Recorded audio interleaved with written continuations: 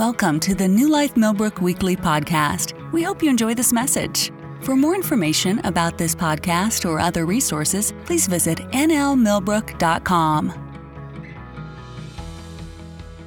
Meditating on this week and what I wanted to share and where I felt like God was leading us. And one thing that I realized is that my New Year's resolution is a promise to my future self that things are going to be different. It's me looking at December 2023, Pete, saying, I'm going to do X, Y, and Z to ensure your life is better than it is today. As I go through the new year, I like to ask people what their goals are, their resolutions, their accomplishments that they're going to be going through. And in typical American fashion, it's lose weight, it's get out of debt, it's doing better in school for our students. I'm so happy that you guys did what you guys did today. Y'all are a blessing. We love our students. Shauna, thank you, and Daryl for leading our students the way that you guys have been doing it and getting them involved. I love that our church isn't a adult church and a teenage church. It's one church, and I love the fact that you guys are heavily involved. This is great. Some people want to pay off debts. Some people want to connect with friends. They want to read more. Occasionally, somebody wants to change their attitude about people.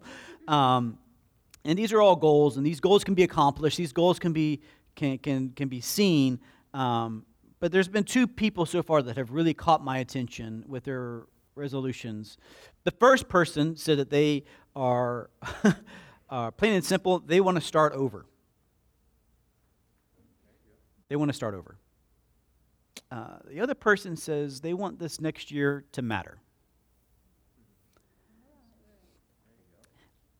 I've pondered those two statements now for a while, and it led me down a road. Because I think in times past, we would seize the day. We would carpe diem. We would do the things that we would need to do to make sure that the year was great. Our worlds got turned upside down about 3 years ago, and it seems like the days are seizing us. And with their statement, I want a year that matters, it hit me hard because I've asked myself, did 2022 really matter? It took me down a road, a lot of reflection and a lot of personal depth, and I'm not going to lie, it went down a couple of dark roads. But it has got me to this place, this deep, dark, nagging question of, did last year matter? And if it didn't, is this year going to matter if I don't make any changes? I know I have intrinsic value. I know that my life matters. I know that your life matters. But there's a difference between understanding that we are here and we are important and God loves us and asking ourselves is, did I accomplish anything that matters? In other words, I spent 12 months, 52 weeks, 365 days, 8,760 hours, 525,600 minutes, and over 31 million seconds. What did I do? What did I do? And a life that matters is one that we all should be striving for. In the Bible, we see that there's many men and women of God that mattered in life, and they're great. And there's 66 books written, and there are amazing stories all the way through. But I also ask myself, how many billions of people have lived on this earth that weren't included in anything that mattered? How many people walked this walk and they let every single day attack them? They let every single moment rule their life. They made every single high and low. They let every emotional decision, they let every time somebody bothered them or offended them, they let every time that the world did something against them, derail them from mattering. And I've lived this now past few weeks, just really studying this thing through and walking it through, asking myself, at what point in last year, maybe the year before that, whatever words you want to use, did I allow, and I'm going to use that word very, very loosely, allow something to derail me from mattering in that moment? Because here's the kicker that we have to start with. The devil can't stop you. If he could stop you, you'd be under the ground. He can't stop you. How about this? He can't hurt you. He can't even hold you back. All he can do is to nag at you enough that you get distracted and disjointed and you stop moving forward. About a week ago, I started waking up with a crick in my neck, and it hurt really, really. It's the worst. I don't know if it's just me getting old, but you start going, I need a different pillow. When you're at the age where you start questioning your pillow purchases, your young days are gone. And I'm waking, and you know what's crazy about having a crick in your neck is that somebody will say something, and you go like this to try to figure out. Everything hurts. Everything goes swollen. It's not comfortable at all. You're just like, my kids will say, Dad, and I'm contemplating, is it quicker for me to turn my whole body left or to turn my whole body right to address them? And they're like, what is wrong with you? And I'm like, my neck hurts. Malachi, just do this. And I'm like, I wish I could, but I can't. What happened was that something caused a disconnection, a dislocation, a swelling, and it limited my movements. And this is what takes place in our lives, is that we have moments that are shocking, that are aggravating, that are irritating, and you've got two choices. You can either move through it and trust God through the process, or you can just lay in bed and let that day just go away. And I feel like that's what's happened for many of us. We have gotten ourselves into a habit of just waking up, something happens, it doesn't go our way, we'll start tomorrow. Tomorrow comes, we wake up, something happens, I'll start tomorrow. And after a while, we realize an entire year of things have raised up against us, and we'll start tomorrow. And there's been a year gone and a year wasted. Because here's the thing, is a life that matters is a life that when you move on from a job or a neighborhood, there should be people that are somber, not celebrating. When you're not at church and your presence isn't at church, people should go, where is Elaine? Not, whatever happened to that, what was her name? The person, they sit in that area. I haven't seen him in a while. See, a life that matters is a person that makes a difference in everyone's lives that they come into contact with. And I believe inside of each and every one of us, we have a desire to live a life that is important and matters. And I think for all of us, when the older we get, we begin to ask these questions. Not, have I done a lot of things? Have I stored up a lot of things? Do I have a nice car? Do I have a nice house? But at the end of it all, when the dirt is pushed over, and I hate to tell you this, but we're all going to die, is that it? Is when everybody pulls away from the funeral home, the last they talk about me, and I'm over. Do I leave a lasting presence while I'm still on earth after I walk out of a building? And this is where we should be. A life that matters is a life that brings light into a dark place. It brings peace where there was stress and there was tension. And it brings love where fear has been reigning in a season. And a life that matters is one that makes a difference wherever they go. And a difference maker isn't the person who always has the right thing to say at the right time. A difference maker isn't the person who can always provide unlimited resources. But one thing I've realized is that there are people in my life that just their presence without their words brings peace. Why? Because they're a person that carries peace with them. You ever walked into a room and you realized something wasn't right? You walked in and you're like, oh, that was tension. And I don't know if maybe me, you're like, I bet they're talking about me, guarantee it. Yep, Candace. Yeah, like they could be talking about the craziest thing that just took place in their life and their dog died or whatever it is. And I walk in, I'm like, what did I do this time? Like, it's something inside of me. Instead of me walking in and going, hey, Pete brought peace and Pete brought love to a situation, a lot of times we walk into situations, we feel the tension, and we bail. We get ourselves busy with doing things instead of busy making a difference in people's lives. For many of us, we would love a life that matters, but we've had so many losses in life, we wonder, is it too late? Paul had this same situation. In Philippians chapter 3, verses 13 and 14, he says, brothers, I don't consider that I have made it on my own, but one thing I do, is I forget what lies behind and strain forward what lies ahead. I press on to the goal for the prize of the upward calling of God in Christ Jesus. See, Paul wrote this knowing his past. His past was not a pretty past. It wasn't a beautiful thing. See, Paul was at one time a religious leader who found himself murdering and being a part of a group of people that would murder Christians on behalf of God. It's mind-boggling to think. But that was the culture he got himself so wrapped up in. And now we see Paul, who wrote the majority of the New Testament, standing in front of Christians saying, I'm letting go of my disqualifications. See, Paul's disqualifications weren't like yours. It wasn't that Paul cussed. It wasn't that Paul drank too much. It wasn't that Paul had a crazy time in the 90s. It wasn't because Paul had a baby out of wedlock. It wasn't Paul because he got divorced. It wasn't Paul because he had all these other things. Paul killed people. That's a big deal. And Paul is staying here going, if I, being Paul, know exactly what I have done, and I, being Paul, can lay aside the weights of yesterday and push, so can you. 2023 is an opportunity to let go of the previous season of life. And what's crazy, a season isn't December 31st of 2022. A season could have been something that took place in July 15th, 1982.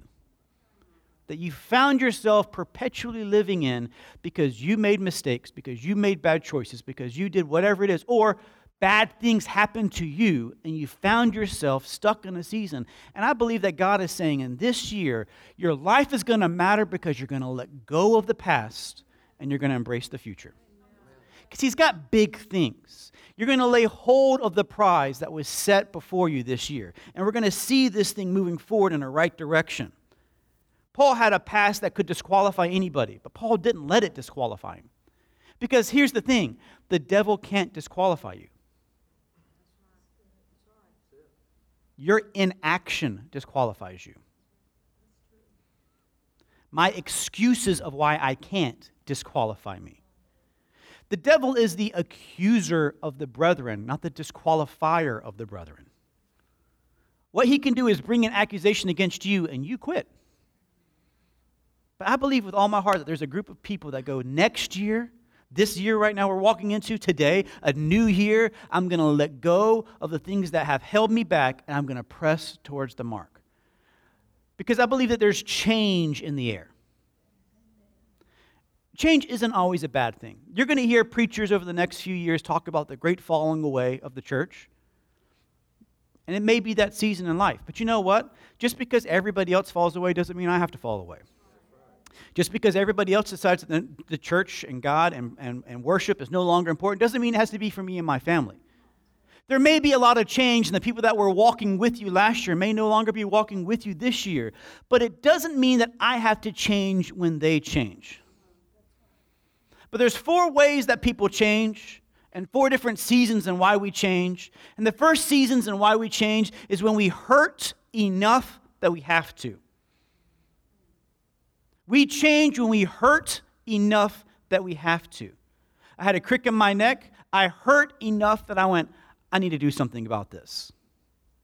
I stood on a scale and couldn't see my feet. I hurt enough that I have to change.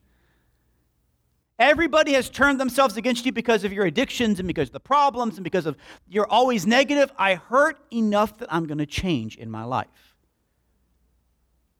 The second season that people change in their life is when they've seen enough and now they're inspired to change. There's a cool story that people wanted to be a Nazarene. Somebody who was going to be, somebody that had long hair, they didn't drink wine, they stayed pure before God. And what was crazy is they didn't have to be born in Nazareth to take a Nazarene vow. All they had to do was see somebody who was a Nazarene and be inspired by their holiness to say, I'm going to follow them just like they're doing now. See, when you see somebody who's living a life that you want to live, you can be inspired to change your situation. You see the befores and afters, and people, I used to be this way, and you go to class reunions, you're like, man, you used to be 800 pounds, and now you look great. I'm going to change. If you can lose your 800, I can lose my 8. Whatever it may be. We can see people who were in debt and distress and they were broke down, now prospering and go, hey, I can follow the footsteps that they're doing. We see people who were used to be drug addicts or alcoholics or sinners, and now they're preachers and they're standing up and doing things for God and go, hey, I can be qualified just like Pastor Allen was qualified. You see somebody and you're inspired to change. The third way is when you learn enough that you want to change. Information is power. Have you ever believed a lie and then realized you were walking in a lie? You learned what I'm doing isn't working out. See, when we begin to educate ourselves in things of God and we read our word on a regular basis, it's not because we're trying to do some kind of a beautiful golden star and God looks at you and goes, you read 6 chapters today. Congratulations. No pestilence. I read the word, I study the word because I need to change. And when I read the word and I see what God is saying isn't lining up with what I'm doing, and I wonder why I'm stuck on this merry-go-round of pain, I go, there's the information that I need to get off of this painful track and align myself with the way that God does things. We change when we learn enough. There's a funny story that I love. I love this story of a young couple, and I told the story before where he wanted this big roast, loves a roast. Yesterday, I went over to Ingram's and got a Boston butt. It was there's nothing like, you know what I'm talking about. And so he tells his young bride, I want a roast. She buys this big roast and sets it and cuts off the ends, cuts off the sides, throws it in the pan. He goes, what are you doing? She takes all the excess meat, throws it in the trash. He's losing his mind. Why are you doing? This is how you cook a roast, honey. No, it's not. You just threw a bunch of meat away. No, it's not. So she calls her mom. Mom, come over here. Mom comes over. What's the problem? She tells him exactly what she did. She goes, yeah, that's how you cook a roast. You cut the ends off, you cut the sides off, you put it in the pan, and that's it. And the husband's like, there's no way this is how you cook a roast. So she goes, well, this is how my mom taught me. So she calls Grandma. And Grandma goes, what are you talking about? Grandma, don't you cut the ends off, you cut the sides off, and you put it in the pan. She goes, baby, I did that because I didn't have a pan big enough for the roast. See, information adapts where we are. And when you learn, you can change. And when we learn, we're no longer living a life of waste. We're living a life of purpose. The fourth way we change is that we receive enough that we're able to. I remember growing up, my parents used to dream about a day where they could give away things, where they could be givers instead of people giving to them. My dad broke down to me a couple of weeks ago, I think it was reminiscing about the time he was at Walmart and the lady was struggling to pay her Christmas gift, or Christmas dinner, wasn't it? Or food. And Dad just goes, I got it all. And watching the reaction, not of just that lady, but all the people that were around him at the time, watching him be a blessing, still to this day moves him to tears. Why? Because he has received enough. He has gotten enough where he can make a difference. Those are the 4 seasons of change that we find ourselves in. Daniel found himself in a season of change. And if you have your Bible, we're going to read Daniel 1 and Daniel 2.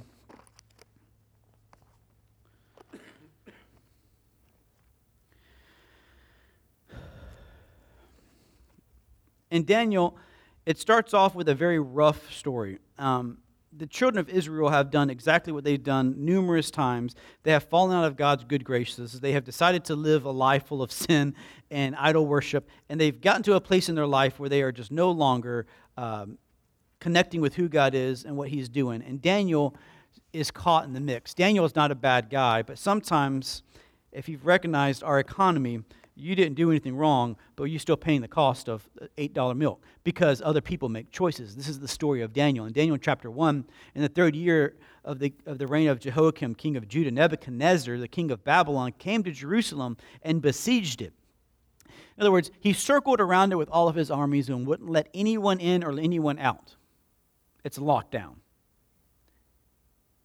And the Lord gave Jehoiakim, king of Judah, into his hand, and with some of the articles of the house of God, which he carried into the land of Shinar, to the house of his God. And then he brought the articles back into the treasury house of his God.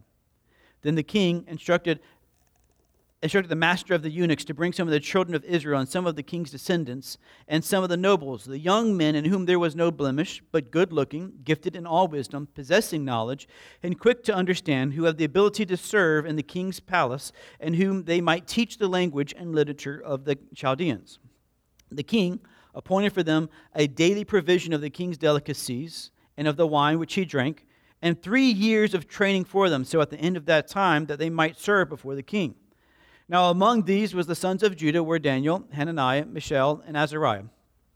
To them the chief of the eunuchs gave the name Daniel. He named Belshazzar, Hananiah, Shadrach, Mishael, Meshach, and to Azariah the name Abednego. But Daniel purposed in his heart that he would not defile himself with a portion of the king's delicacies, nor with the wine which he drank. Therefore he requested of the chiefs of the eunuchs that he might not defile himself. Now God brought Daniel into favor and goodwill of the chief of the eunuchs.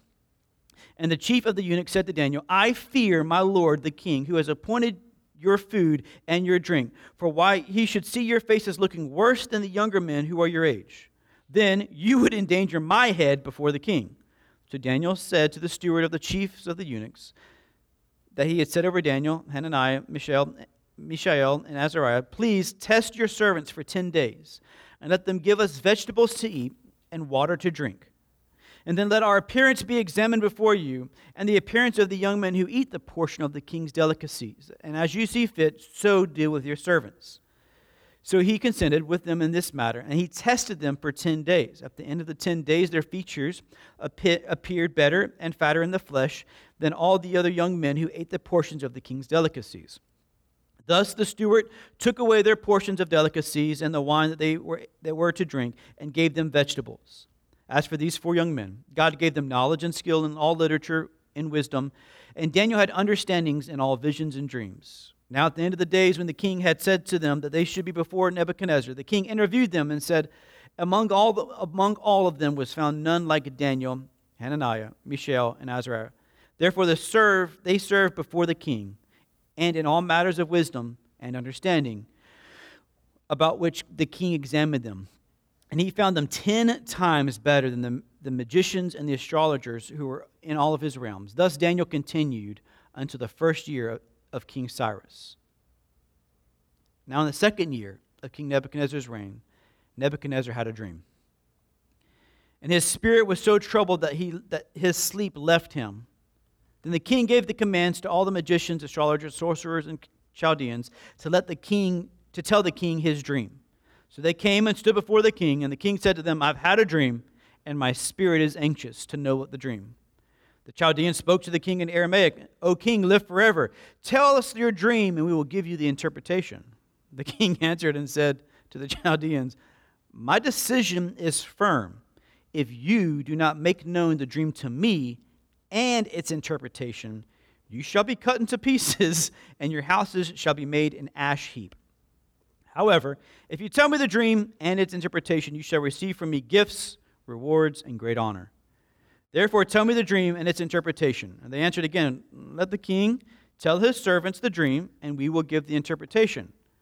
The king answered and said, I know for certain that you would gain time, because you see that my decision is firm.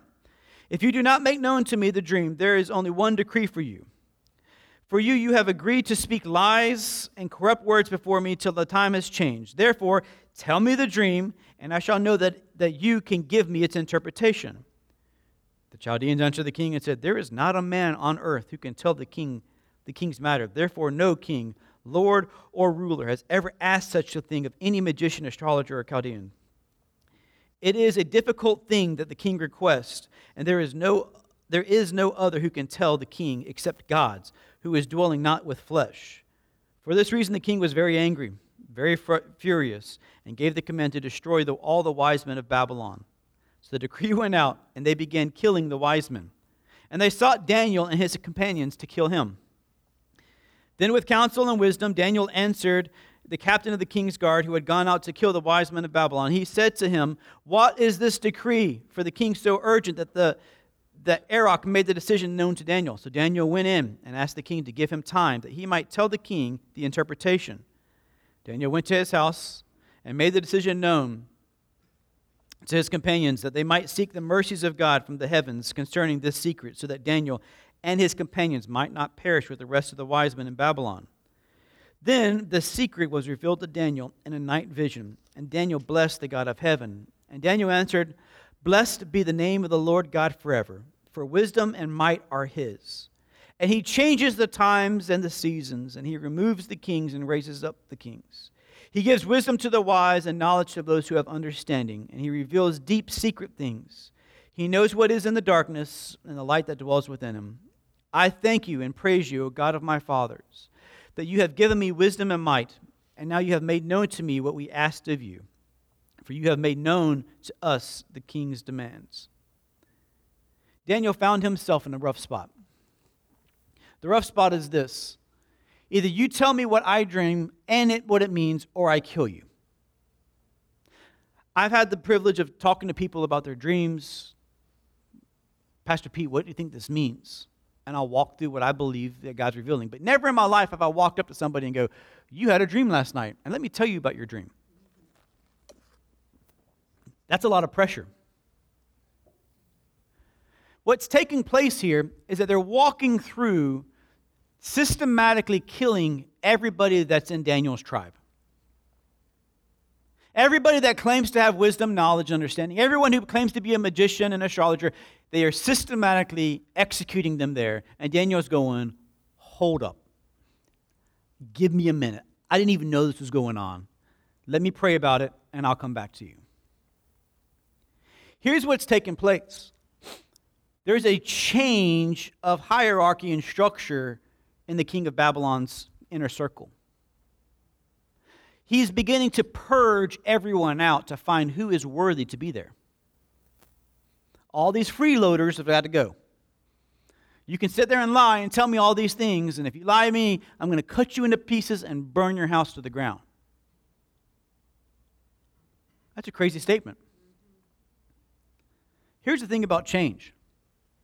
In your life, change has to be purposeful. For your change to stick, change has to be purposeful.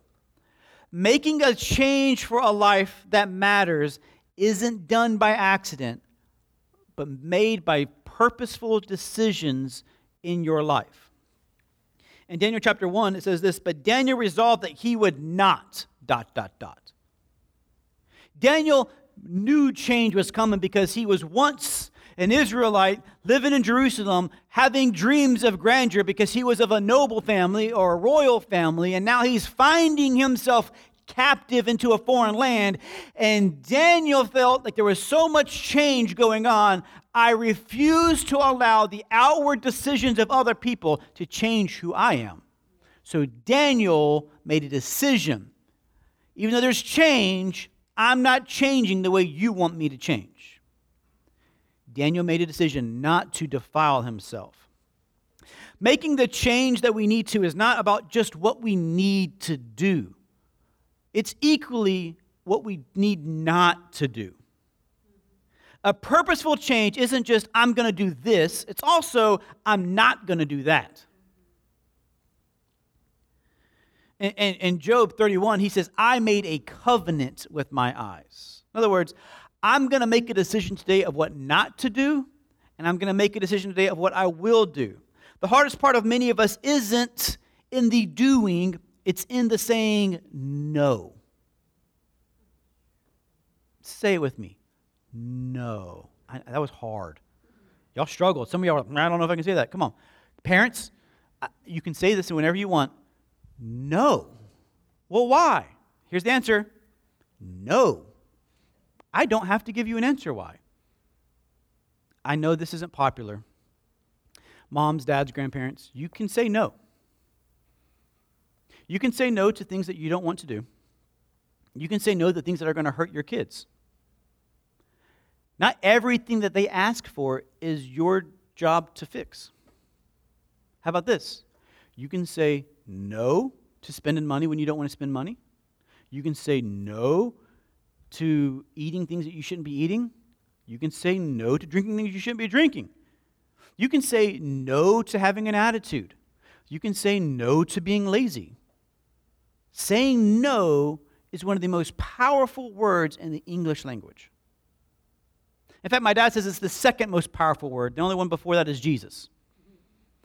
A man or a woman who has the ability to say no to things that are not going to go in the right direction is a powerful person.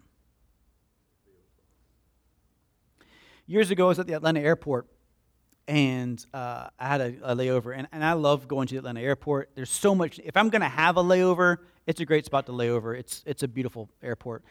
And I saw a sign for chicken and waffles. Now, I have a 90-minute layover, and I'm like, I love fried chicken, and I love waffles. Put those things together, you got me. So I'm looking at the map. I'm like, it's 2 terminals down. I'll get it. So I hop on the tram. I go find the restaurant. She's like, just a minute. I'll get you in. I'm like, great, no problem. I got 90 minutes. Takes about 10 minutes. Get in. Great. I sit down. I order. I already know what I want. No questions asked. Takes 10, 15 minutes to get my food, 10, 15 minutes to get my bill. I'm like, okay, we're cutting it close. I look at the clock. I pay my bill. I've got 20 minutes to get from Concourse C back to Concourse A.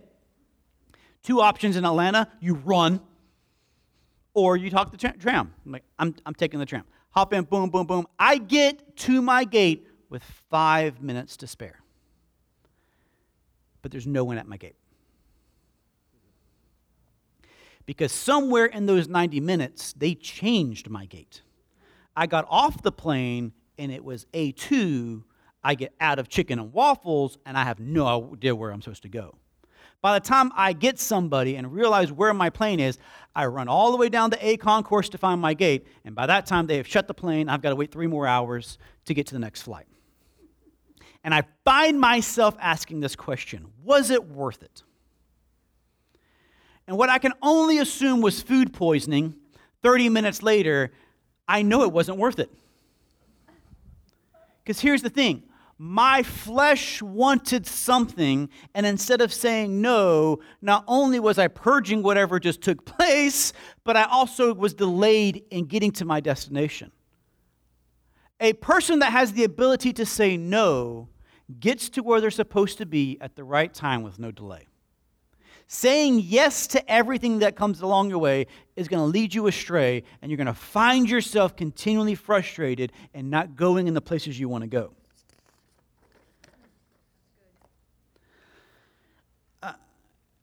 Life, though, isn't as quick as my chicken and waffle story. We don't see consequences that fast. It's not like you go to McDonald's and get a Quarter Pounder and gain 2 inches on your waist that day. It's slow, methodical, one day at a time, one step at a time loss. And then we look back at a year and go, what happened?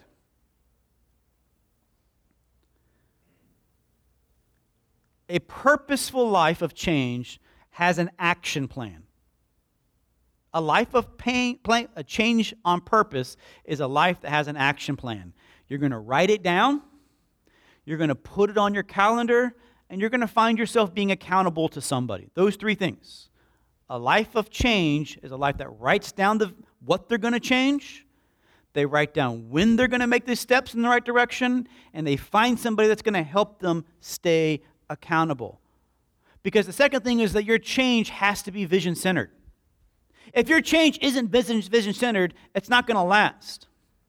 Daniel said to the steward, the chief of the eunuchs that was assigned to him, test your servant for 10 days. And if our appearance isn't X, Y, and Z, then we'll stop. He had a vision of what he was supposed to look like in 10 days. He had the gift of foresight, and he had a vision of what would happen if he just did the small things. All he asked for was water and vegetables. Those are small things to go for. I was at the gym a few months ago. Obviously, it was a few months ago. And this guy is just lifting a ridiculous amount of weight. Dave, you weren't there. Never mind. He was lifting a ridiculous amounts of weight. And this other guy walks up, who was obviously a newer guy in the gym, walks up to this behemoth of him. Have you ever seen that man? Like, he can't fit in his own arms. Like, he's just huge.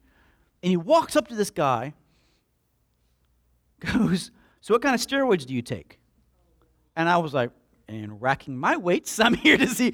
It got uncomfortable so fast. I'm like, how dare you walk to somebody else and just it's obvious he's on steroids, but so you don't just say that. So the man puts his weights down, towers over this other guy, and goes, I'm not this big because of steroids. To which I'm like, eh. His answer was, I'm this big because for years I started where you are and built my body to where it is today. So the next question was, well, what do I need to do? I love this because I thought this man was being offensive, and I'm looking around to see if we're getting on like a reality TV show and waiting for this monster man just to yeet this guy across the gym. That's not what happened. They had a conversation because what he saw was, how do I get to where you are? What's the shortcut? The man goes, you don't take a shortcut to where I'm at. You get this vision and you begin systematically building something to it. Everything that you do has to be vision-centered or it's going to fall apart. Paul, I love it. He looks at the church of Corinth and tells people, if it's so hard to follow Christ, follow me as I follow Christ. That's 1 Corinthians 11:1. Follow me as I follow Christ. Get to a place where you look at where I'm at, and you look at what I've done, and you look at my issues, and you look at my faults, and you look at my failures, and you look at all the things that I've messed up on, and go, if Paul's still standing, I can still stand. Follow me as I... What would happen if a church would just go to people and say, just follow me as I follow Christ? I'm not trying to tell you how to get to Christ. I will just take you to him. Because my life is walking so close to where he is, if you just get close to me, you'll find him. I love this quote. This is from a Christian philosopher in the 1700s. He makes this statement: life can only be understood backwards, but it must be lived forward. A life that will matter is one that has a vision that's before their eyes of where they're going. A change in your life without vision, come on, New Life, will only last as long as the feelings are there for change. But the moment that there is struggles, the moment there is trials, and the moment the winters come, and the heat of not saying no comes, if you don't have a vision, the change and desire will fleet really quick, and you'll cave in time and time again. How about this? Number 3, change is messy. Change is a very messy process. In Daniel chapter 2, everyone's dying. That's kind of a mess. Everything is going on. Nebuchadnezzar was systematically bringing change into his government, and he's doing it very, very messy. He's killing everybody that's undesirable from here on. And God's getting ready to shift the leadership, and part of that turned into a mess. I love the idea that God's just going to promote me without having a mess, and that's just not the case. Because every time there's a big positive change in your life, I promise you there will be some form of a mess. I'm so happy that Millbrook's finally getting a Publix. But have you been to Walmart and looked up at that hill? It's a mess. It's not appealing at all. In fact, it's a mudslide right now, I think, after the rain we just had. It's just, ugh. In a year, it'll look beautiful. There'll be trees that were planted that weren't native there. There'll be beautiful manicured grass. A bunch of people walking through grocery shopping. But right now, it's a mess. Life is messy. Getting to where God has called you to be is messy. Because change is messy. I've yet to be on a construction site that there was no mess. There's never a beautiful forest and a beautiful building in the same day. There's always a mess. Every time Mike's got to go and run lines, it's going to cause a mess. Every time you go and do something in life, there's going to be a mess. It's messy in my life because it doesn't look like I want it to as fast as I want it to. Have you ever tried to learn a skill? Like just hop on and play the piano today? It's going to be messy. Have you ever tried to do a sport that you aren't familiar with? It's awkward and uncomfortable. It's messy because what everyone else used to see is no longer there either. And they start talking. Oh, here goes Mike again. Another spiritual kick. Here comes Savannah. Oh, yeah, here we go. Because the person you used to be is no longer there, and they create a mess around you because they talk about who you used to be. How about this one? It's messy because you're going to make mistakes. I promise you, when you make a big change in your life, it's not always going to go to plan. You get on a strict diet, you're going to have days where you go, why am I eating a donut? Oh, my goodness. Have you ever gone on a big diet and you were just famished? And you, halfway through eating a cheeseburger, realized, I'm eating a cheeseburger. I'm not supposed to be doing this. It's just, your mind goes blank. No? Oof, man, geez. He just eats it, yeah. Dad confesses it turns into vegetables on the way down and stays on his diet. Man. Proverbs 14 tells us this, that a righteous man falls 7 times and gets up 8. It's going to be messy. And I promise you that there's not going to be a decision to change that isn't going to be without slips and falls. Prepare yourself for that. This year, as you make these big changes, big or small, maybe your change is I'm going to read the Word every single day, and you miss a day, 2 days a week. Don't throw in the towel. Shake yourself awake, get back on the wagon, and go for it. You go on a vacation, you're falling off on your diet. Get back on and keep moving forward. Whatever it may be, it's going to be messy. You know what's crazy about messy changes? There's growing pains. It's not a habit yet. I think it takes 42 days for something to be a habit. And we're expecting on day 1, I'm going to determine myself that I'm going to pray for an hour. And 5 minutes into it, you've prayed every word you know how to pray. How about this? When you're making these big changes, these messy plans, you build into it. Because the fourth thing and the last thing here is that the big changes are always seen in very, very small steps. I love this quote. Dreams without purposeful steps will just lead to disappointment. And on the road to seeing your dreams, you have to have discipline, but more importantly than discipline, consistency. Because without purpose, you will never start, and without consistency, you'll never finish. Let's go back to that quote that we read earlier. Life can only be understood backwards, but it must be lived forwards. I rolled that around over and over and over again in my head. And this is what I envisioned when he made that statement. I prayed about it. It just stuck with me. And I pictured myself standing at the edge of a peninsula, and out here was just a vastness of nothingness. Off in the distance, I could see individual islands just floating. And I saw me on each island. I could see Pete on every single island over there.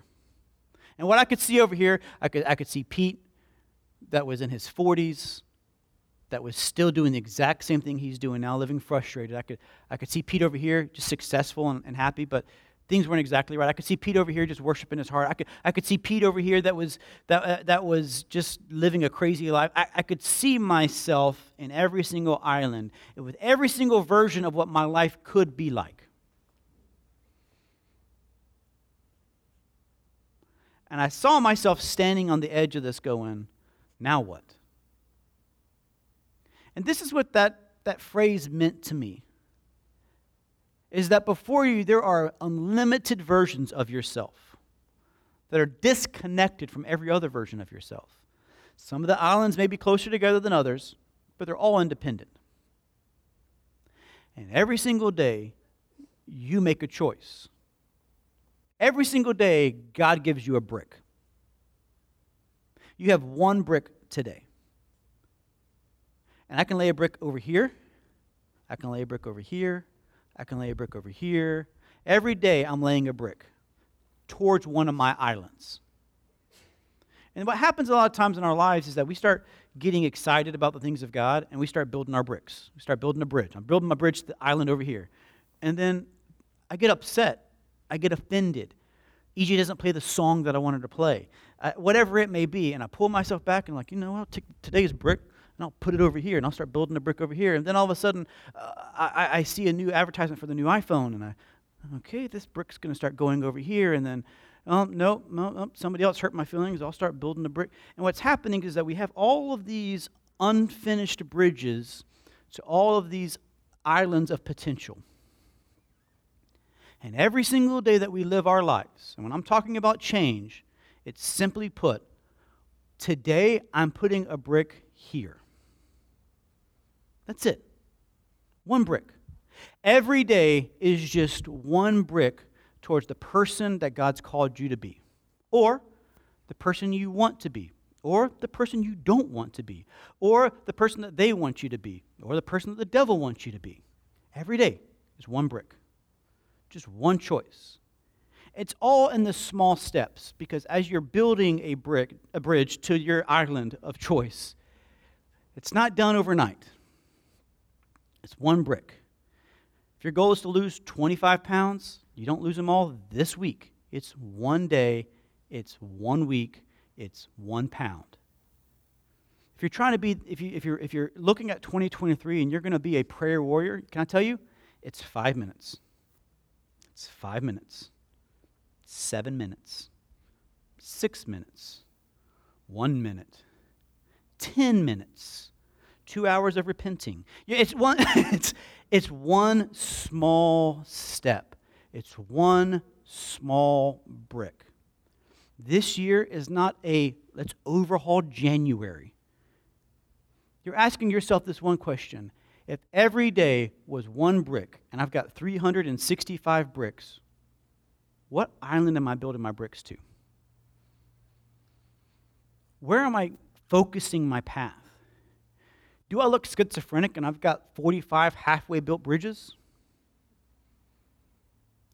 Am I purposely saying no to bridge A to say yes to bridge C? I'm saying no to doing that today because I want to say yes to this. I'm saying no to that relationship because I'm saying yes to this vision. I'm saying no to this debt because I'm saying yes to this freedom. I'm saying no to this choice to say yes to this giving. I'm saying no to this because I want to have a spiritual life. I'm saying no to going to that party because I want to say yes to having the things of God. I want to say no to this because I'm tired of my prayer time being nothing but repentance. Like I'm building a bridge that's going to bear what I want it to go to. This is your year before you. Every day is one brick. Next week, Pastor Allen's going to be talking about some of this. He's going to talk about how to lay some bricks in the direction that God has called for you. We're going to be walking through this, and starting next Sunday, we're going to be fasting. We're calling for a fast. And this fast can look any way you need it to look like. I'm not going to tell you how to fast. Some people are not eating any kind of food. They're just drinking water. Some people, their health can't do it. Their medicine won't allow it. But they're willing to cut out social media, cut out television. Some people are doing a Daniel's fast. There's a lot of different variations. And what we're telling you to do is take a time out of January and refocus on where I'm putting my bricks. Like for me, when I'm fasting some food, instead of going to McDonald's and eating, I'm going to spend that a little bit of time in prayer. I already prayed this morning. I may not have a lot to pray about, but God, I'm giving you this moment. Speak to me. You know what happens? He doesn't always speak. Not always on day 1. It's not always on day 2. It's not always on day 10. Because a lot of times for me, I'm calming my mind down to be able to hear his voice with clarity and confidence. And a great part of fasting that we're calling out for this from next Sunday through the 28th is we're going to clear up our minds to be able to hear him with clarity and confidence. The world's screaming. We need to silence the noise. And every day, we're just going to put one brick, just one brick. That's all I'm asking. I'm not asking anybody to make any huge changes in their lives today. I'm not asking you just to go through Facebook and defriend everybody. I'm not asking you to call your boss and say, you quit. It's too toxic. I'm asking for one brick today. Tomorrow, it's just one brick. All right? God, we just thank you for this day. We give you all the praise and all the glory. You give us wisdom. You gave Daniel wisdom in his season of life for his change. This year, as we get ready to walk into 2023, God, with confidence and clarity, God, you're going to be giving us wisdom and how to do the bricks that we need to be laying, the ways we need to say no, the places we need to say yes. We just give you all the praise and all the glory and all the honor for speaking your word of truth to us every single day. Let us not get weary in well-doing. Let us not get confused in how we're going to do all of this. Just one brick today, God. Tomorrow, as everyone wakes up, speak to them their one brick. Reading their word, 5 minutes in prayer, worshiping at home, whatever it may be, one brick. Ministering to somebody the gospel, inviting somebody to church, showing up to church, whatever it may be, one single brick. We thank you, God, that you can give us the strength, that you have given us the strength. You've given us the wisdom and understanding for our one brick. In Jesus' mighty name, amen. Thank you for listening to our podcast. Have a great week.